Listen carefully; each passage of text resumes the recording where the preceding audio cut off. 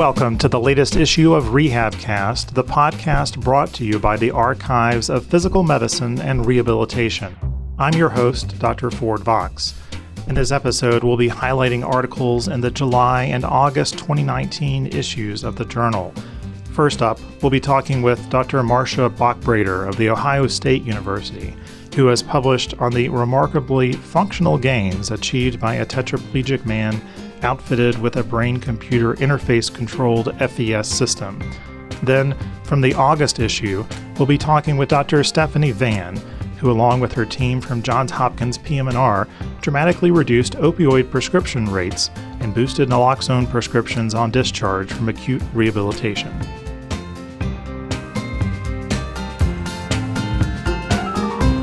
So joining us now on the RehabCast is Dr. Marcia Bockbrader. Dr. Bockbrader is Assistant Professor and Residency Research Director and Residency Research Course Director in PM&R at The Ohio State University Wexner Medical Center. She's also Director of Neuromodulation and Human-Machine Interface Programs.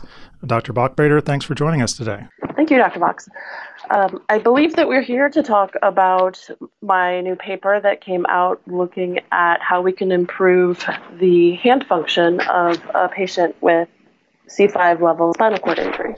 Yeah, and I suppose there's a lot of ways that one could go about that. You perhaps chose the hardest way, but certainly the most technically innovative way. This is brain-computer interface, and you and your group have published on this device before, and I believe this same individual, and now we're getting some more clinically relevant information about his improvement with the device. I guess start us out at ground one and tell us about the technology and its development. I know you guys had a Nature article in 2016, it looks like, that first, I believe was the first to announce what you were doing with this individual patient, but correct me if I'm wrong on that. And just tell me about it. And I understand that there's a company involved an organization involved as well called Battelle.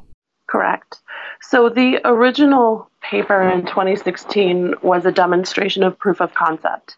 And the idea was, could we use an intracortical electrode in someone's motor cortex to read and then decode the movement-related thoughts that would allow him to move his own paralyzed hand.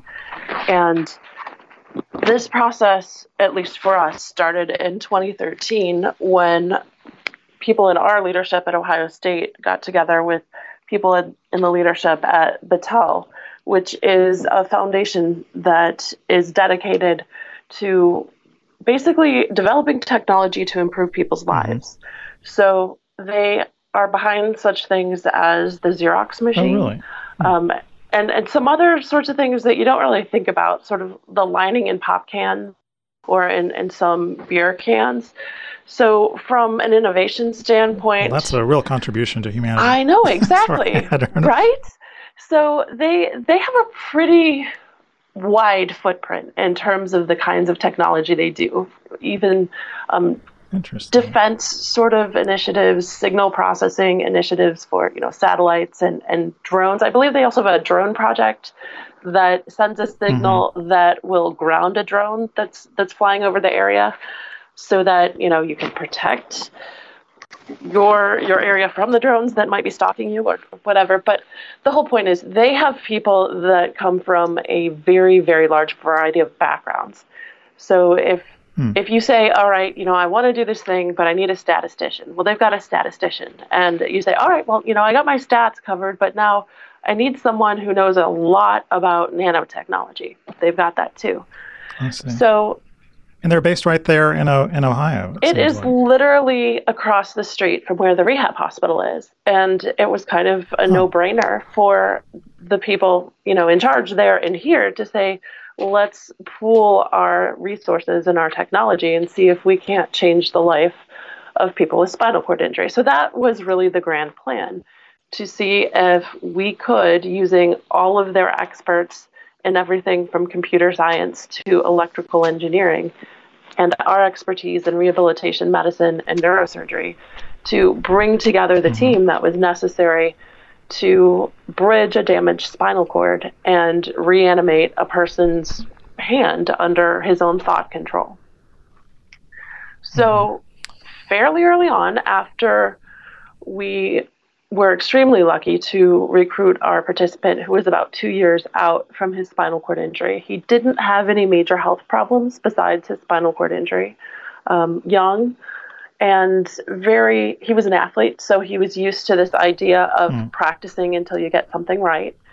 And very interested in technology, and very interested also in using his injury as a springboard to do something that would make a difference both for himself and for others. And in his own words, he never really thought that he would get any benefit from doing this research. In his mind, it was all about how can we advance neurotechnology to eventually improve people's lives. Yeah, because you couldn't promise them it was going to work at all. You really didn't know for sure. Well, yeah. Although had it been tried in monkeys first, I presume? Right. So we are standing on the shoulders of giants, as they say. So absolutely, this sort of thing had been tried in a number of different animal species. And also what had been done previously in humans is through the BrainGate project, through UPMC, both of those groups had used this same sort of implant in a human's motor cortex to link their brain up with some decoding software and then control the movements of a robotic arm. Even with really high fidelity control of grasp to give you the manual dexterity to be able to, for example, do parts of a standardized motor control test called the ARAT.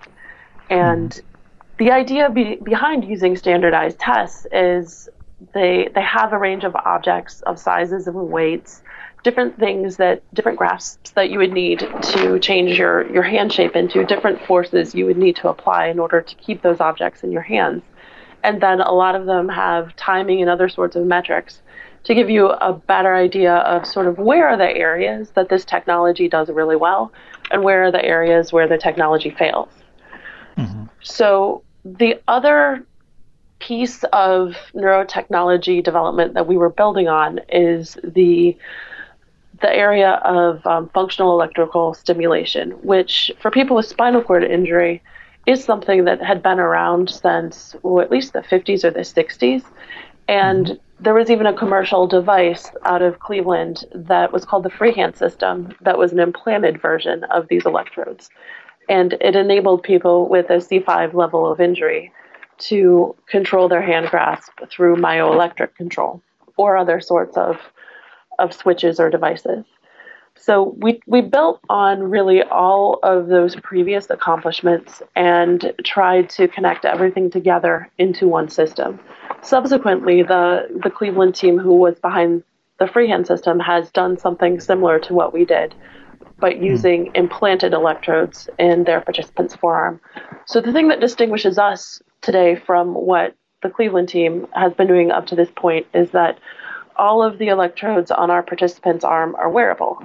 And the thought is, wouldn't it be great if someone could just get up, push their arm into some spandex-like sleeve, and then as soon as the system's connected, be able to sort of get up and go about their day, maybe even grasp the side rail of their bed to pull themselves up or do some bed mobility. So then that would require some actual modification of textiles and that type of thing, I would imagine, to get some type of electrode that elastically would kind of wrap around the extremity. And that is where people like Battelle come in, because you say, well, nobody's really done exactly this. What do we need to do it? And no kidding, their motto is, quote, "It can be done." So they bring together the people from Textiles, from the electrode side of things, and they were in the background continually sort of changing and upgrading and trying things out in terms of the electrical stimulation interface in order to give us better control over the forearm muscles that we were stimulating to try to get the desired hand shapes and grips. We started out with these plasticky looking strips that we stuck to our participant's arm with some sticky gel electrodes that we had to put on these strips before every session and take off the strips and off his arm at the end of every session. And those were incredibly useful from the point of view of they kept the electrodes right against his skin, so he could do things like pronate and supinate his forearm without really changing where that electrode was against his skin. And we progressed on to something that was wearable in the sense that we were talking about. So elasticy, it had the electrodes implanted in an array around his forearm that mimicked the array that we were using with the strips. So over time, that aspect of things developed, and it's continuing to develop to include things like, all right, now, what are the best parameters for stimulation to give motor control that doesn't fatigue the muscles in the arm, or is the least uncomfortable to the person who is receiving the stimulation? It's not unlike what therapists use in therapy these days with their therapeutic activities to grasp and release things with the commercially available orthotics or FES systems. This one, though, just has a much more finely distributed array of electrodes to allow you to steer the current to exactly the muscles that you want to target and avoid the muscles you don't want to target. And this experiment, this particular subject, it certainly continues to go on. There's what you're saying is, with this individual subject, new electrodes are being developed and tried to see if it can improve his control of his arm. Right. And we did some trial and error to figure out where do you need those electrodes, how dense does the array need to be in order to be able to really get good movements, good stimulation of precisely the muscles you wanted to stimulate. His experiment actually is over. It was for 5 years, and now it's completed. And so the electrodes have come out of his brain as well? No, the electrodes are still in his brain, and he's trying to decide what he will do next. He's thinking he may want to continue. He's considering possibly another surgery to have more electrodes implanted. So he hasn't decided quite yet where he's going to go with this, but I don't think he's done with brain-computer interface technology yet. Explain to me and the listener why this even surgically works. I would just think there would be an extraordinarily high risk of stroking that brain where you're inserting these electrodes. Why doesn't that happen? That's a good question, and I don't know why it doesn't happen, but I can tell you that in the primates, the research suggested that the life of these electrodes is maybe a year, maybe 2 years. And so we were very surprised when 2 years came and went and we were still getting good signal. 3 years came and went and we were getting good signal. Even at 5 years, we were getting good signal. And really the only reason the study closed was that was the end of our funding period. So I see.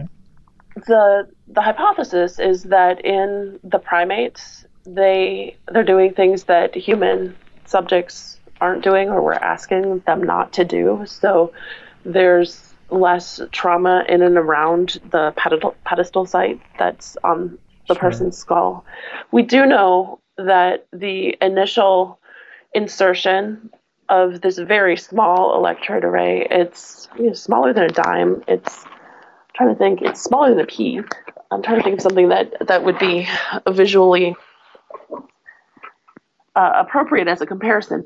But there is some edema that's caused after the insertion. People do have headaches for a couple weeks afterwards, but that tends to go down rather quickly in about 2 weeks to a month after the placement of the array.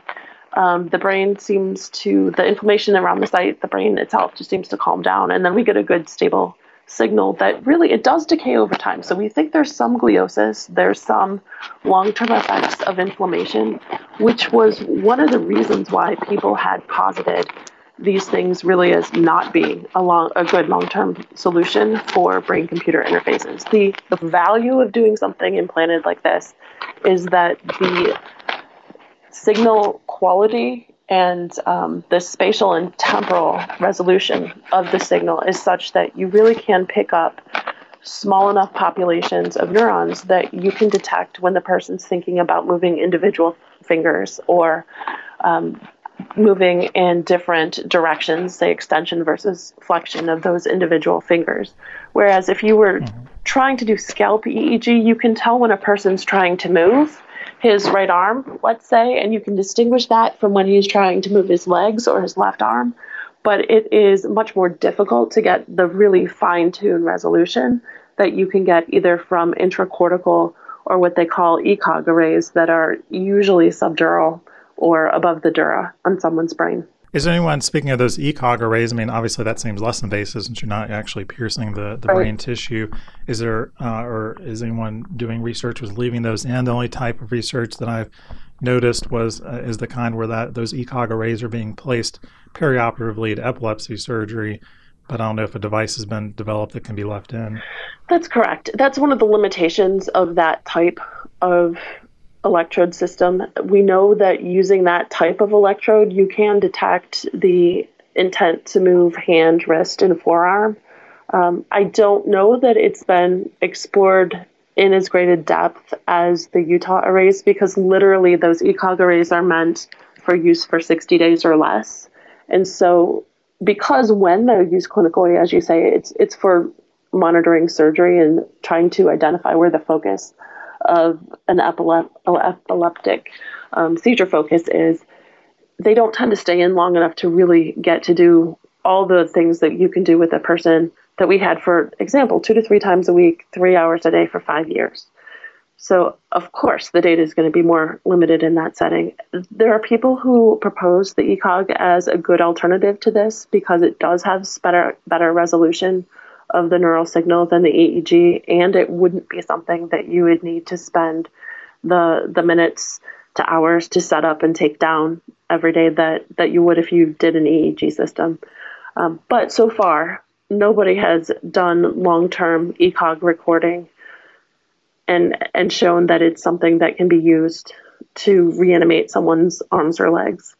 Now, there's been some news in this space from Elon Musk, of all people, who's invested in this company called Neuralink. Right. I don't know if you followed that at all, or what your thoughts are about what, obviously they didn't share a whole lot of information about exactly what their array consists of, but could you tell what was different about that versus the Utah array and what y'all have been doing?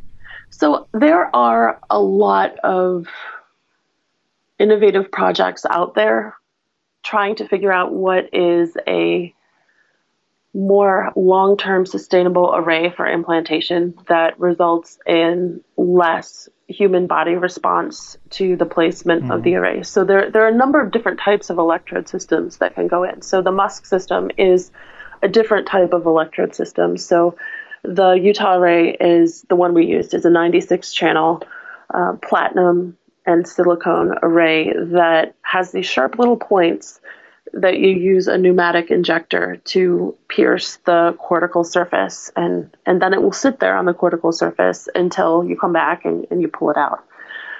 I don't know all the details of the Musk system, but it is meant to be something that is more invasive in the sense that it goes into potentially more areas of the brain in a more widespread manner. And my first impression was, if it works, that it would give you a really rich array of signals, but the process of implanting something that is like little threads that would be pushed in through your brain tissue, I just wonder how traumatic that experience would be for the brain. And I guess, assuming they carry the project forward, that's something we'll find out. So that's my big question about how is that going to be better than this? Definitely you want to manage the brain's response to the implant, but I think you also need to take into account the implantation process itself and what sorts of changes that might cause the brain. One of the things that we see around the array in both people and animals who've had this type of implant is a scar forms. So right now that scar is very localized around the Utah array.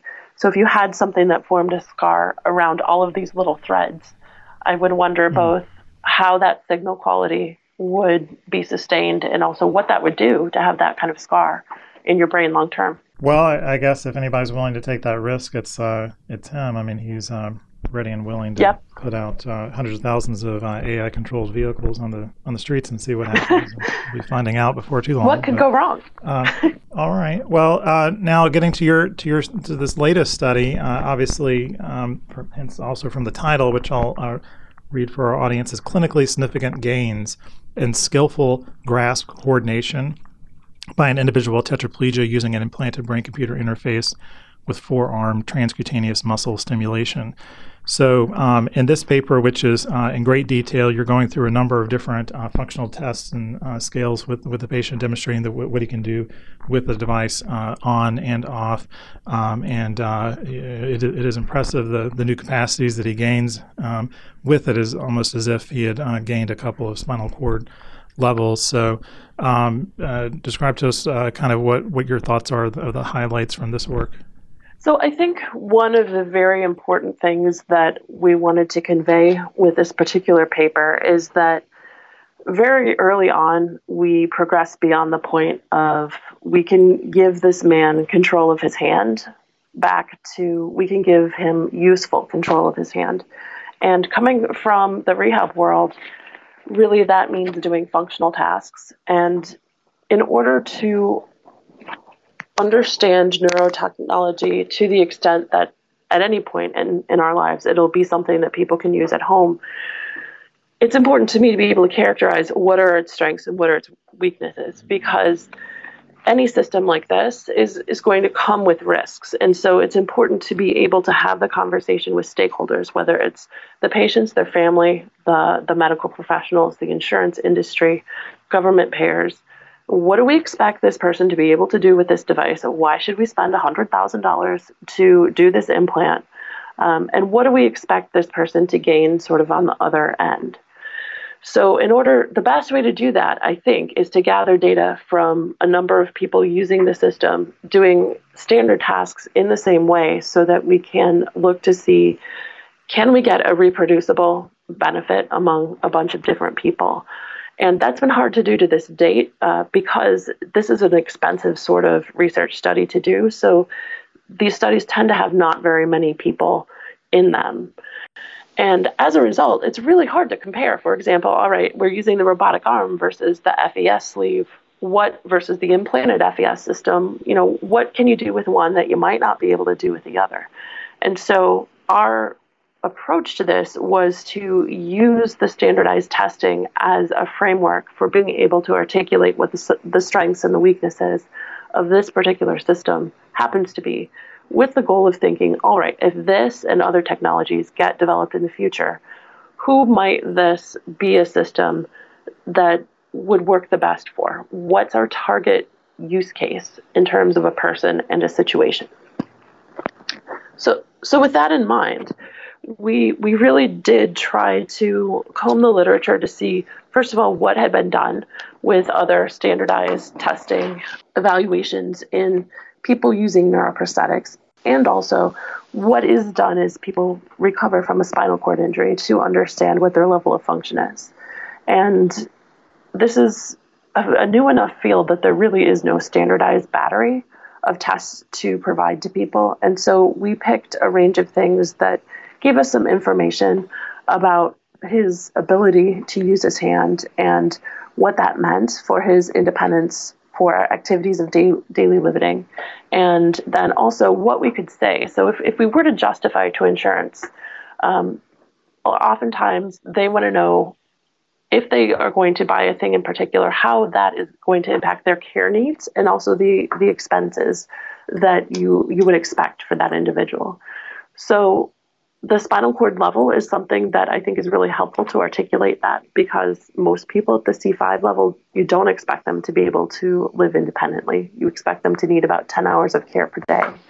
But if we can get someone to maybe the C7 or the T1 level, that's something that really people can more reliably live alone safely, and maybe they only need 2 or 3 hours of care a day. Now, with this research device, certainly my understanding of it and the setup required and everything, it didn't reach the level where this individual was able to use it in the home essentially on his own. I guess not without somebody coming out there and setting it up. Is that right? That's correct. So everything that we did in this paper was in the research lab. But the reasons we did what we did in the research lab, they were all with an eye to making a system that could be translated into something that people could use in their homes. So, for example, we used the GRASP measure, which can tell you the ability of a person to pick up small objects, to pick up jars, for example, and turn their lids. And we use the Action Research Arm Test, which is more typically used in stroke. And that gives you an idea of their ability to do more of a gross grasp versus a grip versus a very fine pinch grip.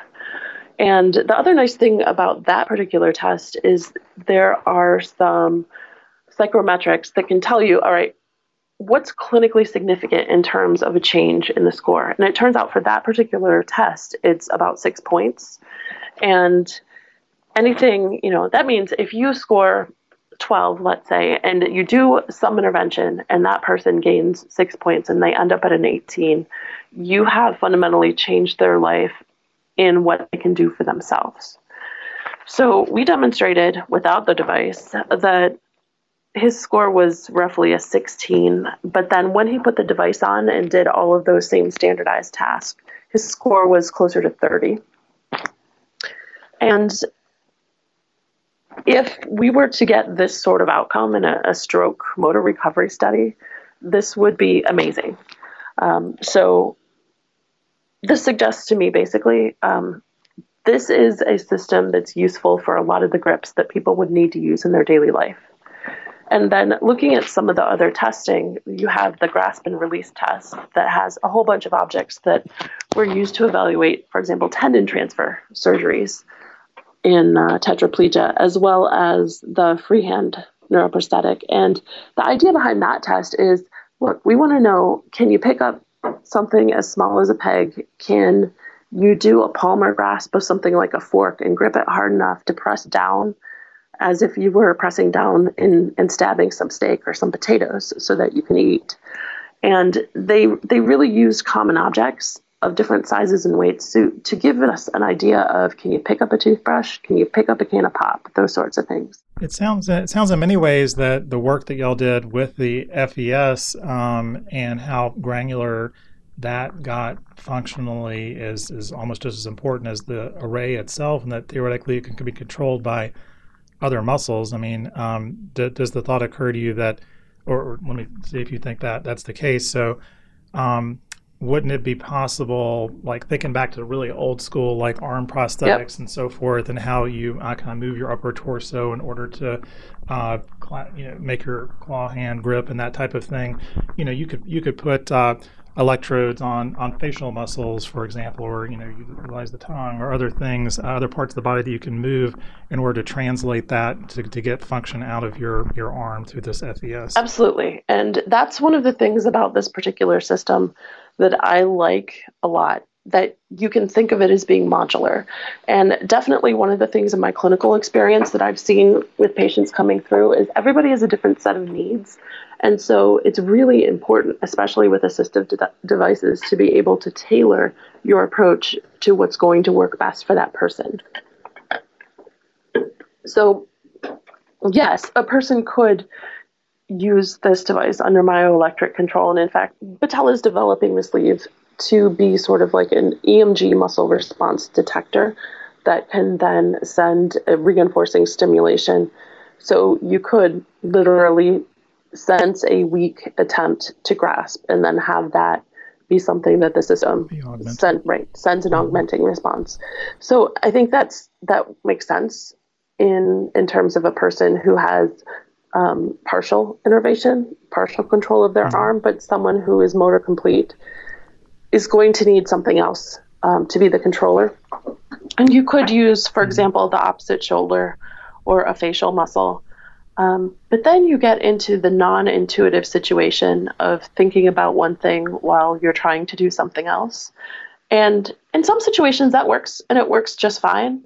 But if you are trying to do complicated things and multitask, what it does is it establishes a higher bar to begin with to do that first initial task. So you're not going to be able to do quite as much simultaneously.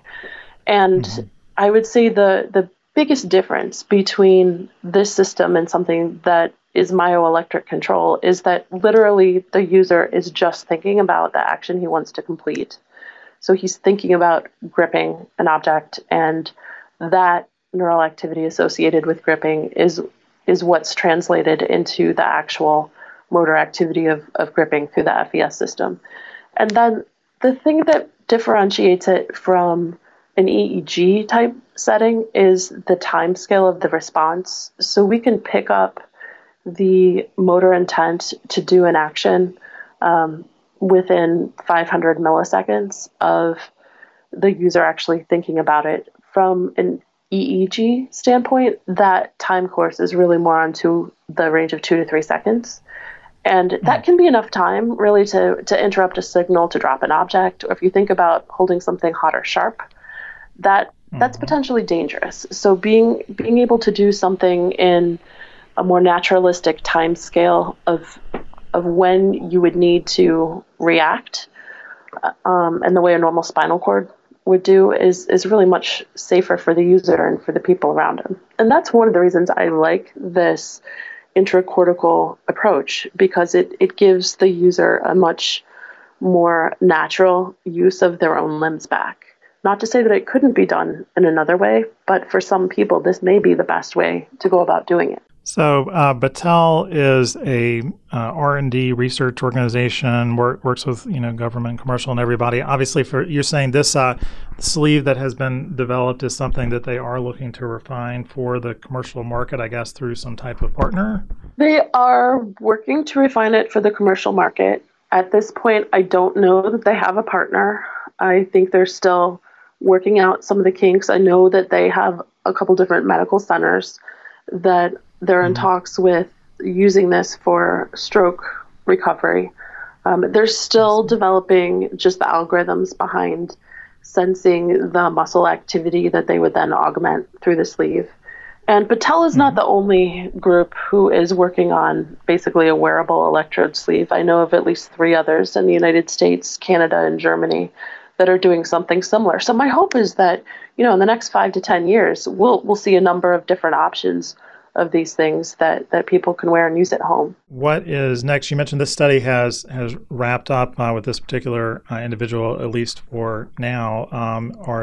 Is there something else early stages in the works, or y'all just kind of on pause for this, or what's next? So we have a couple different paths that we are currently going down. As I said, our participant is considering whether he wants to get an implant on the other side of his brain, so he would have bilateral implants, and for him that might give him the ability to control both arms.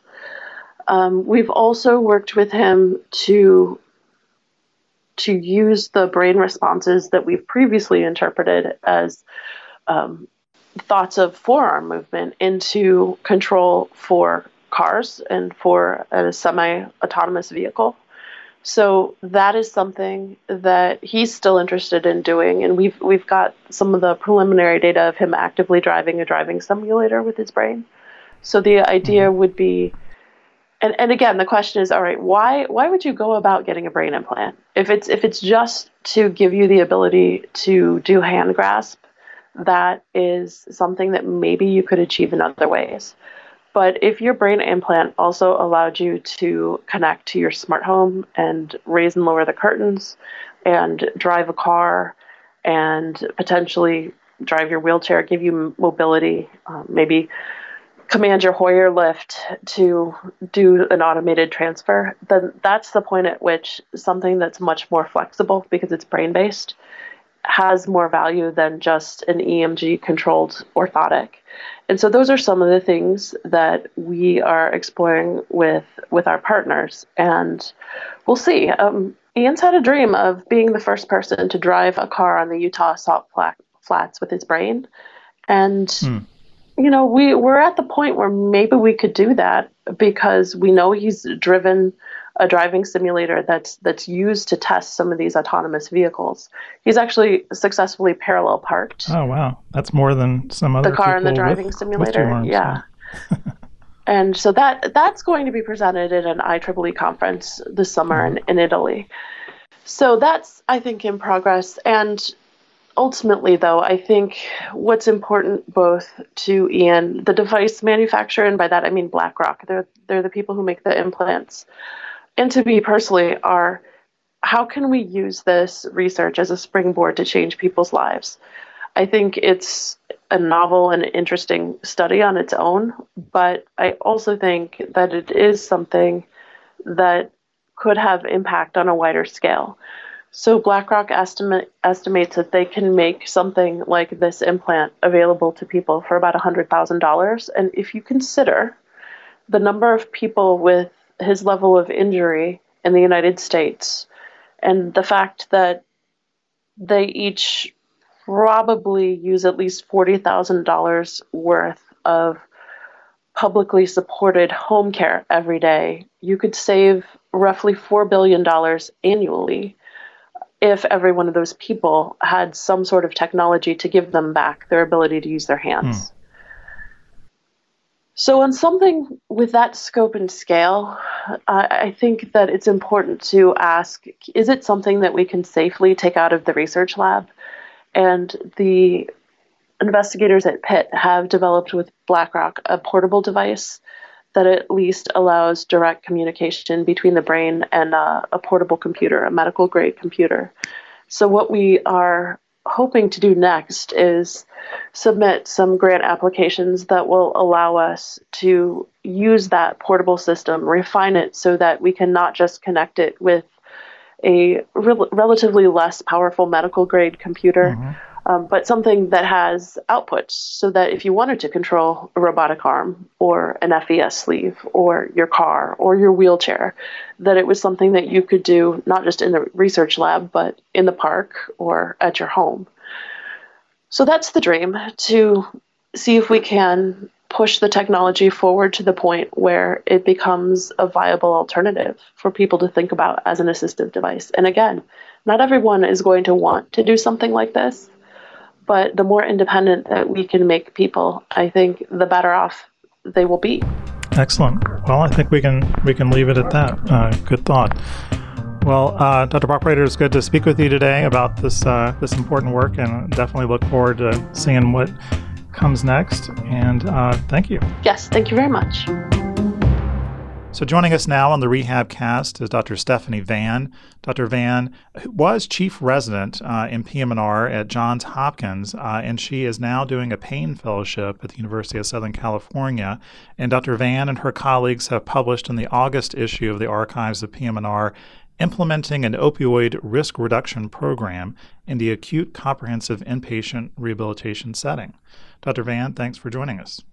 Thank you for having me. It's great to be here. This study is important on many levels, obviously very timely, certainly with the interest in opioid harm throughout the country generally, and us doctors starting to recognize the degree to which we may have unfortunately contributed to that. Mm-hmm. And every field of medicine needs to address the use of opioids, and in rehabilitation environments, they certainly can be helpful tools, but it's easy to get into a habit of discharging folks on them without perhaps adequate education and so forth. So this program certainly was a group effort. Now, you were a resident at the time. I see it started in 2015. Can you tell me about the genesis of the study? And did you start right at the beginning? You're absolutely right that it was timely. And it started in 2015 before I was actually a resident.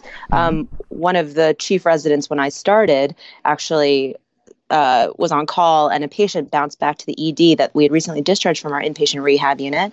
And it turned out her husband was accidentally giving her twice the amount of opioids that we were prescribing because it was a different type of tab. And it was very clear that they just didn't understand their opioid regimen and the risks involved. And unfortunately, we don't like to see patients have adverse events, especially because of a lapse in communication or education. So that kind of prompted a root cause analysis with our department.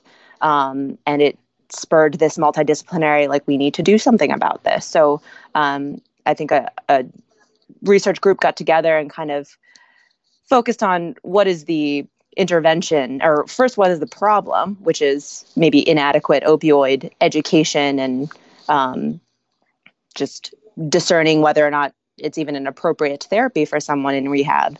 And also, how would we even begin to intervene in a way that we can study it and have a meaningful result that can be applied clinically elsewhere? One interesting feature of the study seems to be that it's part of this kind of quality improvement process, and it seems to be evolving over the course of the years that you guys are implementing it, trying to refine what you're doing. Do I understand that correctly? It's not like everything is set in stone at the beginning. Absolutely. It's not really a controlled trial since it's a clinical, like real-time setting. But we decided to follow the Plan, Do, Study, Act quality improvement method, which is basically you make a research plan with a hypothesis or a proposition, and then you kind of analyze and see where your outcomes are going or what measures are changing. Then you implement an intervention, acting, and then you see the results of it. And so it's a very non-traditional kind of flexible research protocol that allowed us to not only make a change and kind of see what the result is, but refine multiple aspects of our clinical workflow and our processes to improve patient care outcomes and reduce opioid prescription. But, it sounds simple kind of when you say it like that, but it involves everybody on the rehab team: physicians, nurses, therapists, family members, caregivers. Everyone kind of has to be on the same page. And that honestly was the toughest part about this project. I mean, we got great data that was a pleasant surprise, but we knew it was the result of a lot of hard work from multiple parties, just investing in taking the time to educate patients and educate staff. Right. So that was huge. And this is where the lessons learned are really kind of applicable to everybody, I would think, since this is very much a general rehab unit, hospital-based that sees a wide variety of diagnoses, everything ranging from classic ortho and cardiovascular stuff to brain injury, stroke, and cancer, and so forth.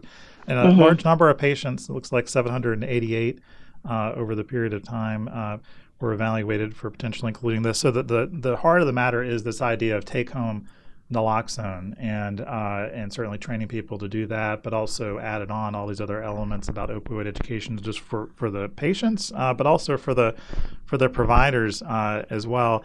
So going to the naloxone in the first place, what types of barriers do you guys find to educating people about that and using naloxone and so forth, and getting people comfortable with the idea of going ahead and accepting and taking that prescription with them? We definitely started with the take-home naloxone concept because it had been proven pretty effective in other settings like the community and emergency departments. So we figured, okay, we can implement this. It's like a tangible, proven approach to the opioid epidemic. And it started with just, what is Narcan? How do you administer it? But we ran into all these snafus in the beginning where first we could only get the injectable form. It wasn't always covered by insurance. Patients were kind of averse to the idea of stabbing themselves or having a family member inject something. So we actually were able to overcome that barrier by working with pharmacy and getting the intranasal spray approved. And now that is very prevalent. It's so user-friendly.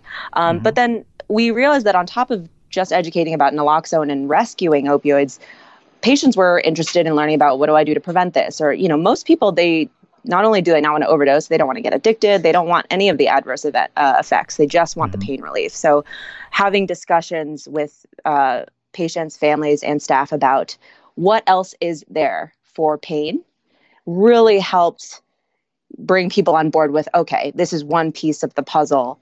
There are so many other options that I need to tap into before I feel like my pain is not being addressed. Yeah, and understanding the limitations of the opioid, of course. And of course, it's so great here that it's about kind of reforming the behavior of the entire rehabilitation unit so that everyone is on the same page, including when patients are asking for pain medications, that how the nurses interact with the patient and how people perhaps do other types of psychological interventions and behavioral interventions and so forth. There's quite a lot that can be done outside of the physician prescribing behavior because the families and nurses and everybody can kind of egg on upping things towards the Percocets and Norcos and everything.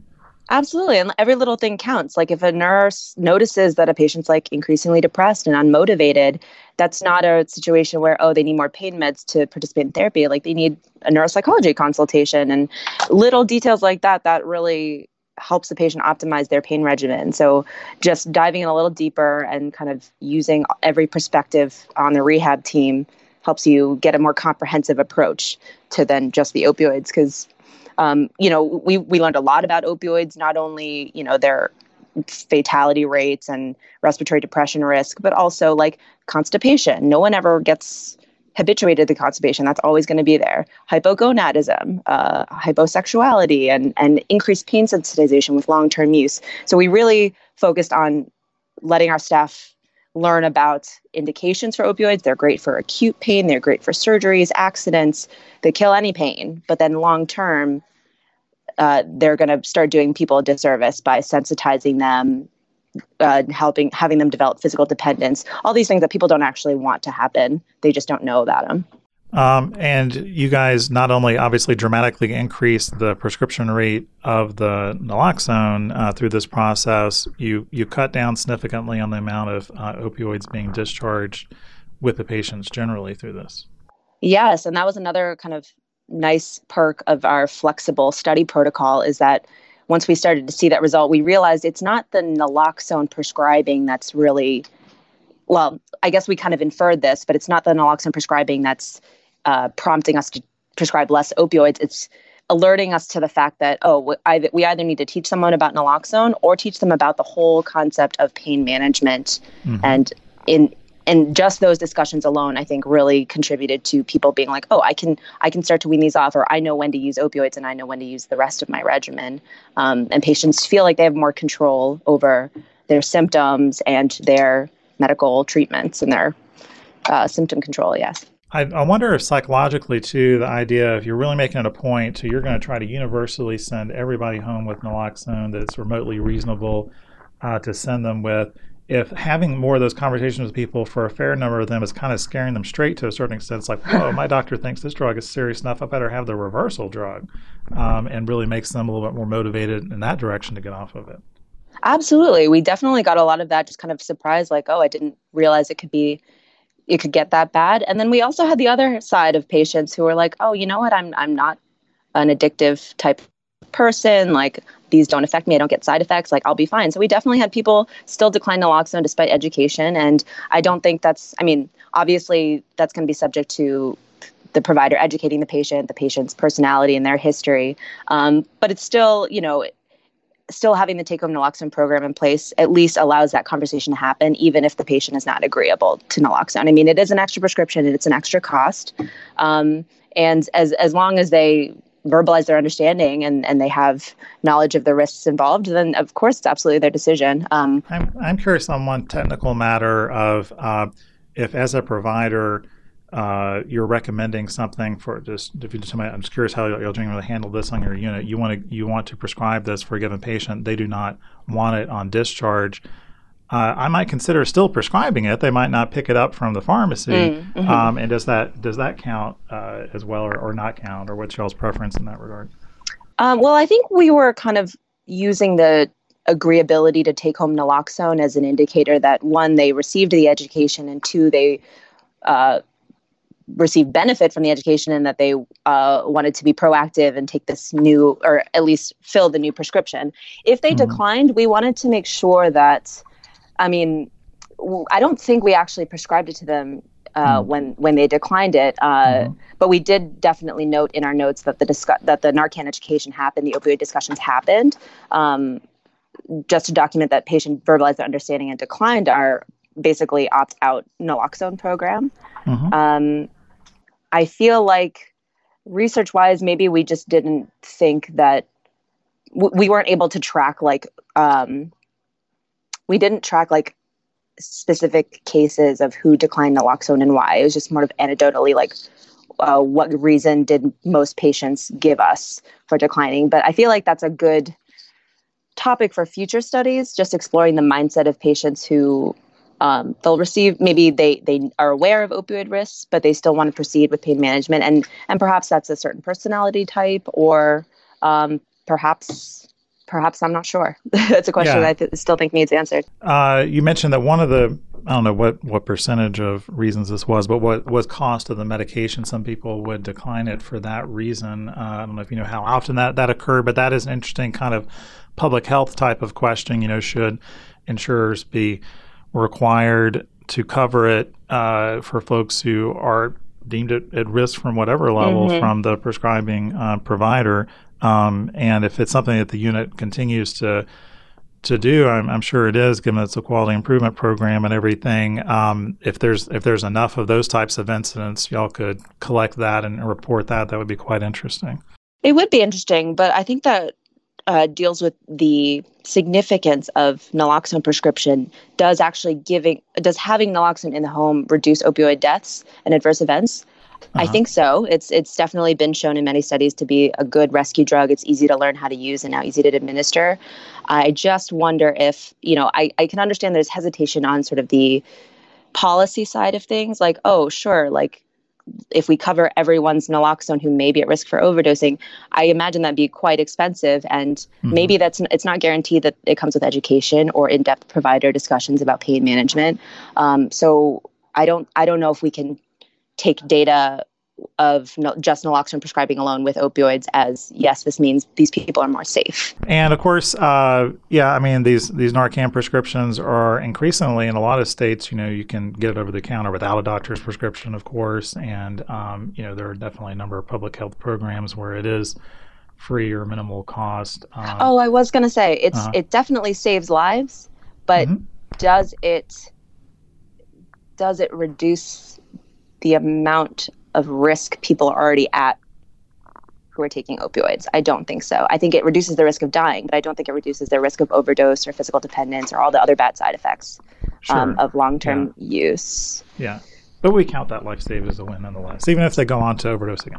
Of course. Yeah. And, I've actually listened to some podcasts. I think there was one recently called The Lazarus Drug. That was the episode. But it's the Hidden Brain. The Hidden Brain on NPR. Yes. Yeah. Yes. And it was fantastic. They had like very personal stories from people who basically were heroin addicts, and they would overdose, and then people would bring them right back with naloxone. It increases their pain. They need some more heroin. So it's kind of like the naloxone and the opioids. It's like yin and yang. It's like, yes, you need one for the other, and the other one necessitates the other. But I don't know if just take home naloxone is the key. I feel like the results of our study, even though it's kind of a no-brainer, and we kind of already know this already, but I think the time investment and the effort and energy investment of a whole unit team, whether that's rehab or especially surgery, because obviously surgical patients, opioids is definitely indicated in the acute healing period.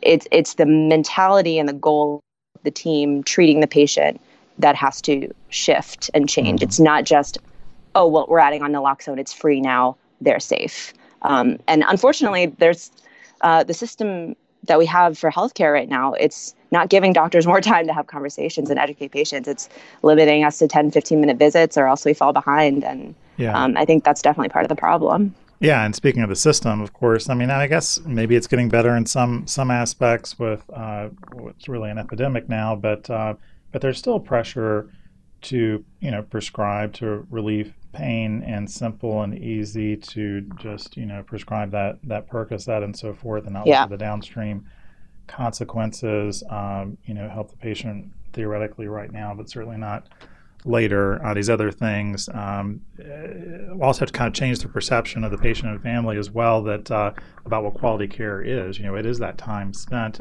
communicating about and looking for other alternative pain strategies, and the work towards getting people off of this, rather than simply giving them more of what they may perhaps originally wanted, but understanding what's best. So. I think there's been a shift too in healthcare. Like when I was doing the literature background research for this article, the most recent wave and epidemic kind of started in the 80s. There was some marketing and pharmaceutical pushes to really increase the prevalence of opioid prescribing. They're great for pain. And the pendulum swung one way where it's like, yes, let's give this for everything. It's so helpful. And then, we're into the 90s and the early 2000s. Those people who've been on opioids since the 80s, they're deteriorating all these adverse effects. And so the pendulum is starting to swing the other way to the other extreme. Let's really cut off opioids. Let's limit to 90 milliequivalents in Maryland.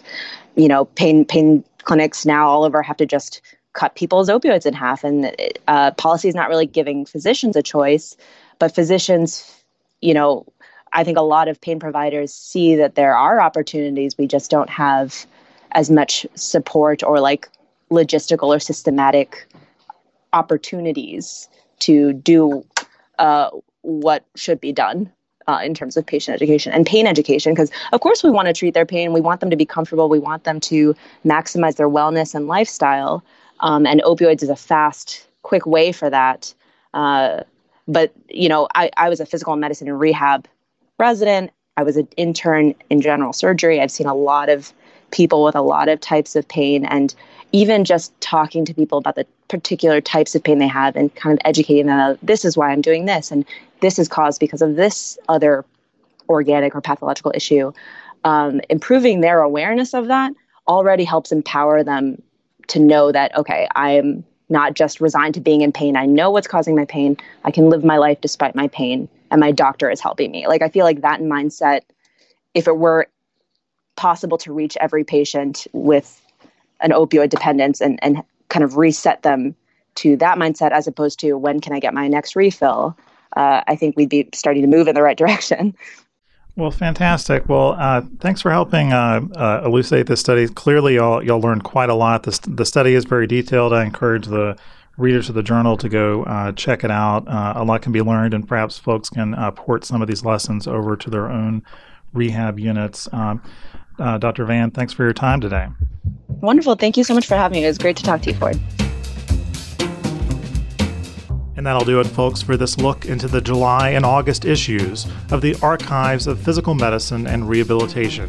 Thanks for listening, and don't forget to make plans to join us in Chicago this November. Among the featured guests are Ben Harder, Managing Editor and Chief of Health Analysis for U.S. News. He'll be talking about the conundrum of ranking rehabilitation medicine on hard metrics, which U.S. News will start doing in 2020. Join us in Chicago this fall for ACRM 2019, the largest interdisciplinary rehabilitation conference in the world. The main core conference and pre-conference instructional courses deliver 6 jam-packed days of evidence-based educational content for the whole rehab team, as well as patients and their caregivers. Please visit acrm.org for more information and follow #ACRM2019.